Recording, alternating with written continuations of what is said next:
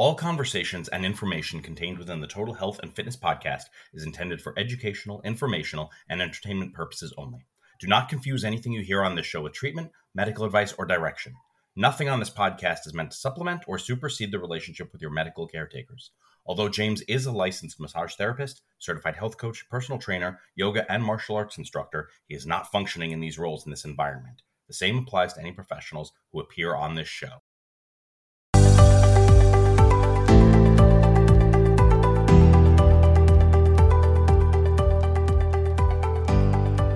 Hello, and welcome to another episode of the Total Health and Fitness podcast.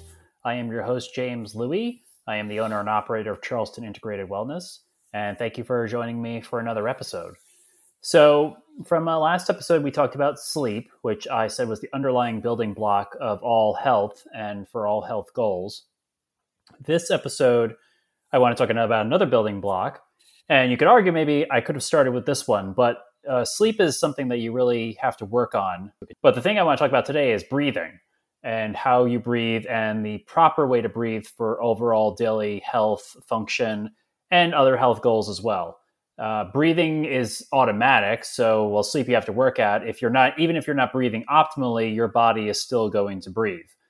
But the main topic is, are we breathing efficiently to achieve these goals and to prolong our lives and health and make it so that we're optimizing the way we breathe. Now, just to give you a little backstory of the purpose of breath, aside from that it's one of the fundamental things that keeps us alive, you have two types of ways in which we make energy in the body. You have an anaerobic system and you have an aerobic system, or aerobic and anaerobic respiration. Anaerobic is when you use glucose or sugar to make energy for the body. So it's sort of your backup system. Your body can do this.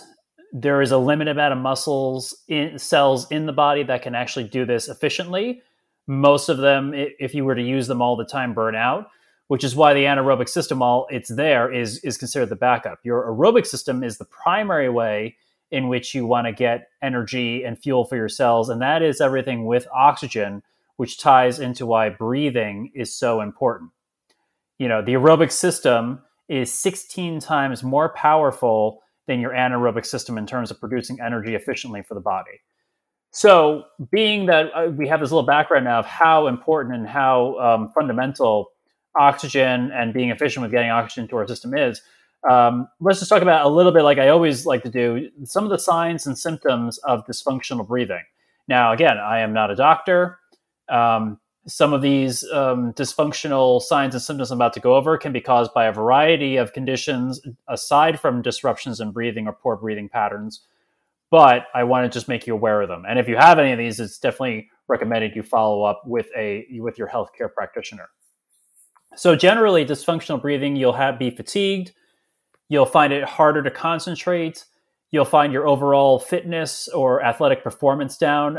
It doesn't even have to be athletic or fitness performance. It could just be your daily life activities. You could be feeling like you're not performing them with as much energy or as well as you used to.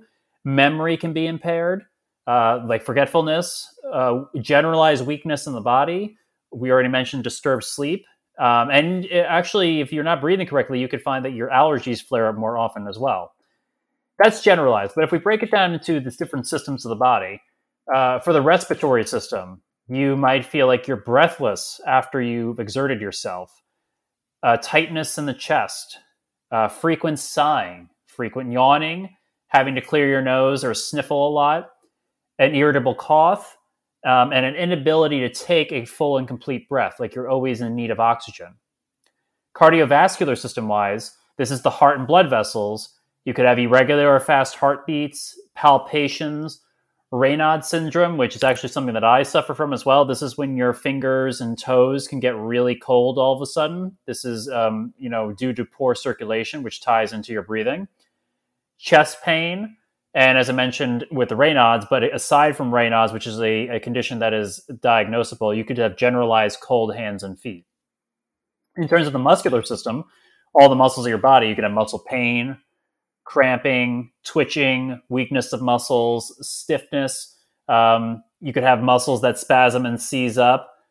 And and if you're a person who works out in the gym, you may find this more often than just if you're not really a gym goer, you don't lift weights, you may not notice this as much as someone who's more challenging their body in the gym on a regular basis. On the gastrointestinal system or the digestive system, you could have heartburn, acid regurgitation, flatulence, belching, bloating, difficulty swallowing, that feeling of a lump in your throat, and generalized abdominal discomfort. And the last one I want to talk about is neurological system. You could have dizziness, headaches, migraines, a paresthesia. This is numbness or tingling in parts of your body, hands and feet especially, and hot flashes. So those are all the signs and symptoms that there could be dysfunctional breathing. Again, I want to highlight that dysfunctional breathing is not the only cause of those conditions. So if you have any of those things going on, again, I say make sure you speak to your doctor. Now, the best way to breathe is to breathe through your nose. Most of us breathe through our mouths, but why should we breathe through your nose? When you breathe through your nose, you filter the air. So when it goes in through the nose, you have all the hairs in your nose, and that filters out any possible debris and other stuff or other molecules that are going into the air passages. In addition to filtering the air, it also heats it up as it enters the lungs, so it's not as jarring to the lungs. And it adds moisture to it so that it's more easily absorbed by the body.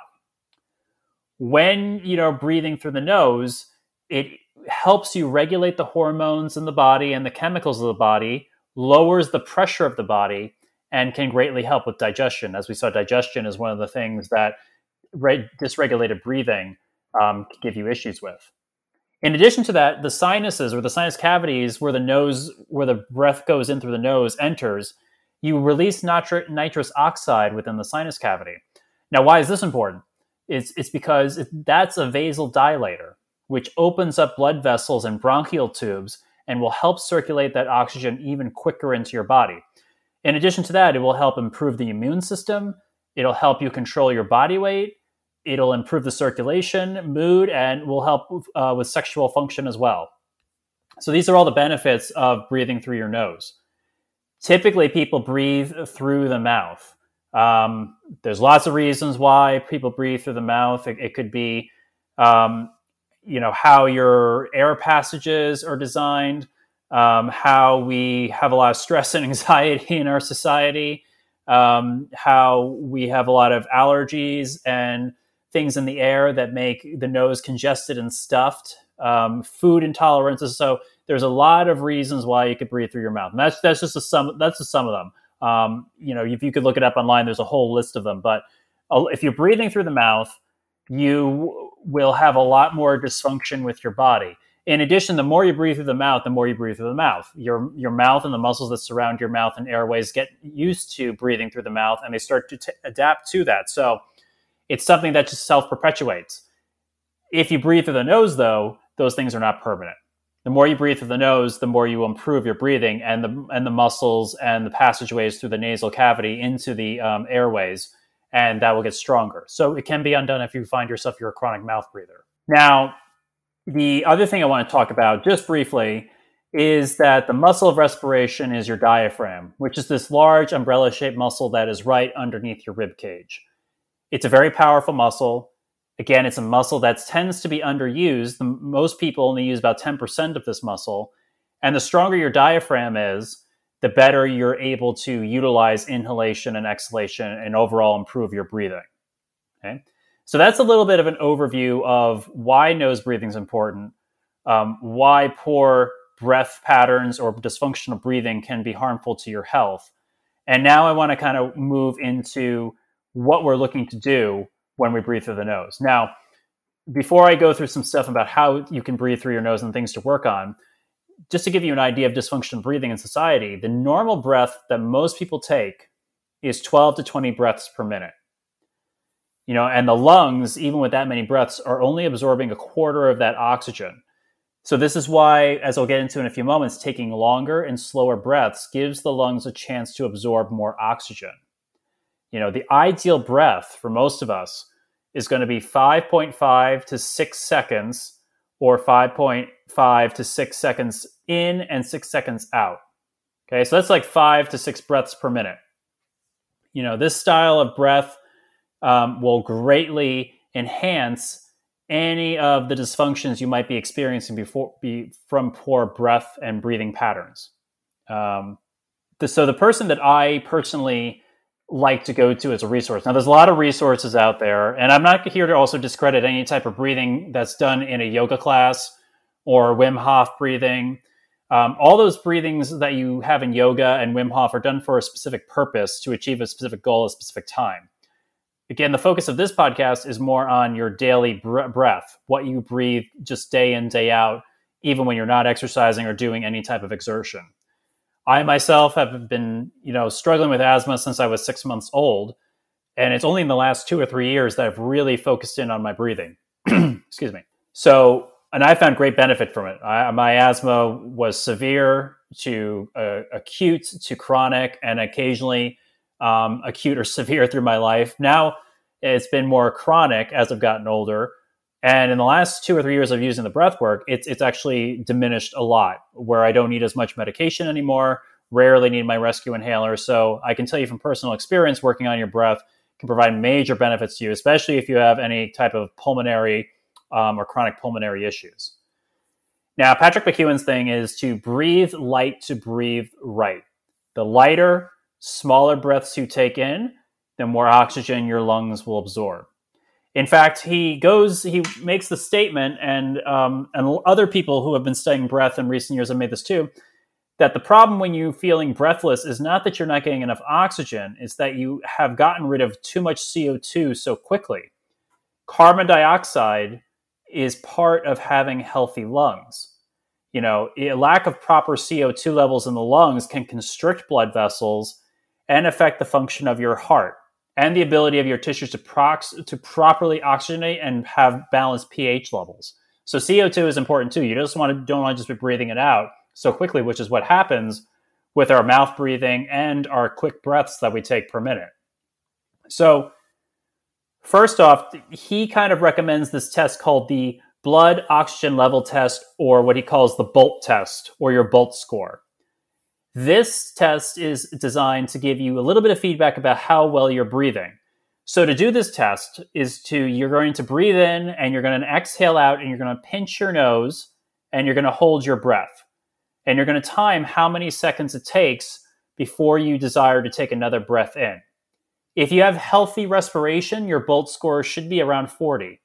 If you're scoring 25 or less, there's probably a disordered breathing pattern. I, for a long time, was getting 15 to 20 on my BOLT scores. It's only recently that I've gotten to 25. But I have gotten there, and I stay there pretty much all the time. So it's something you could definitely do. I'm giving you personal experience. So I'm going to give you, as a little thing to end today, I'm just going to give you a brief rundown of a basic, simple exercise from Patrick McKeown from the Oxygen Advantage that I practiced in the beginning to help me try to slow my breath down and get connected to my breathing patterns.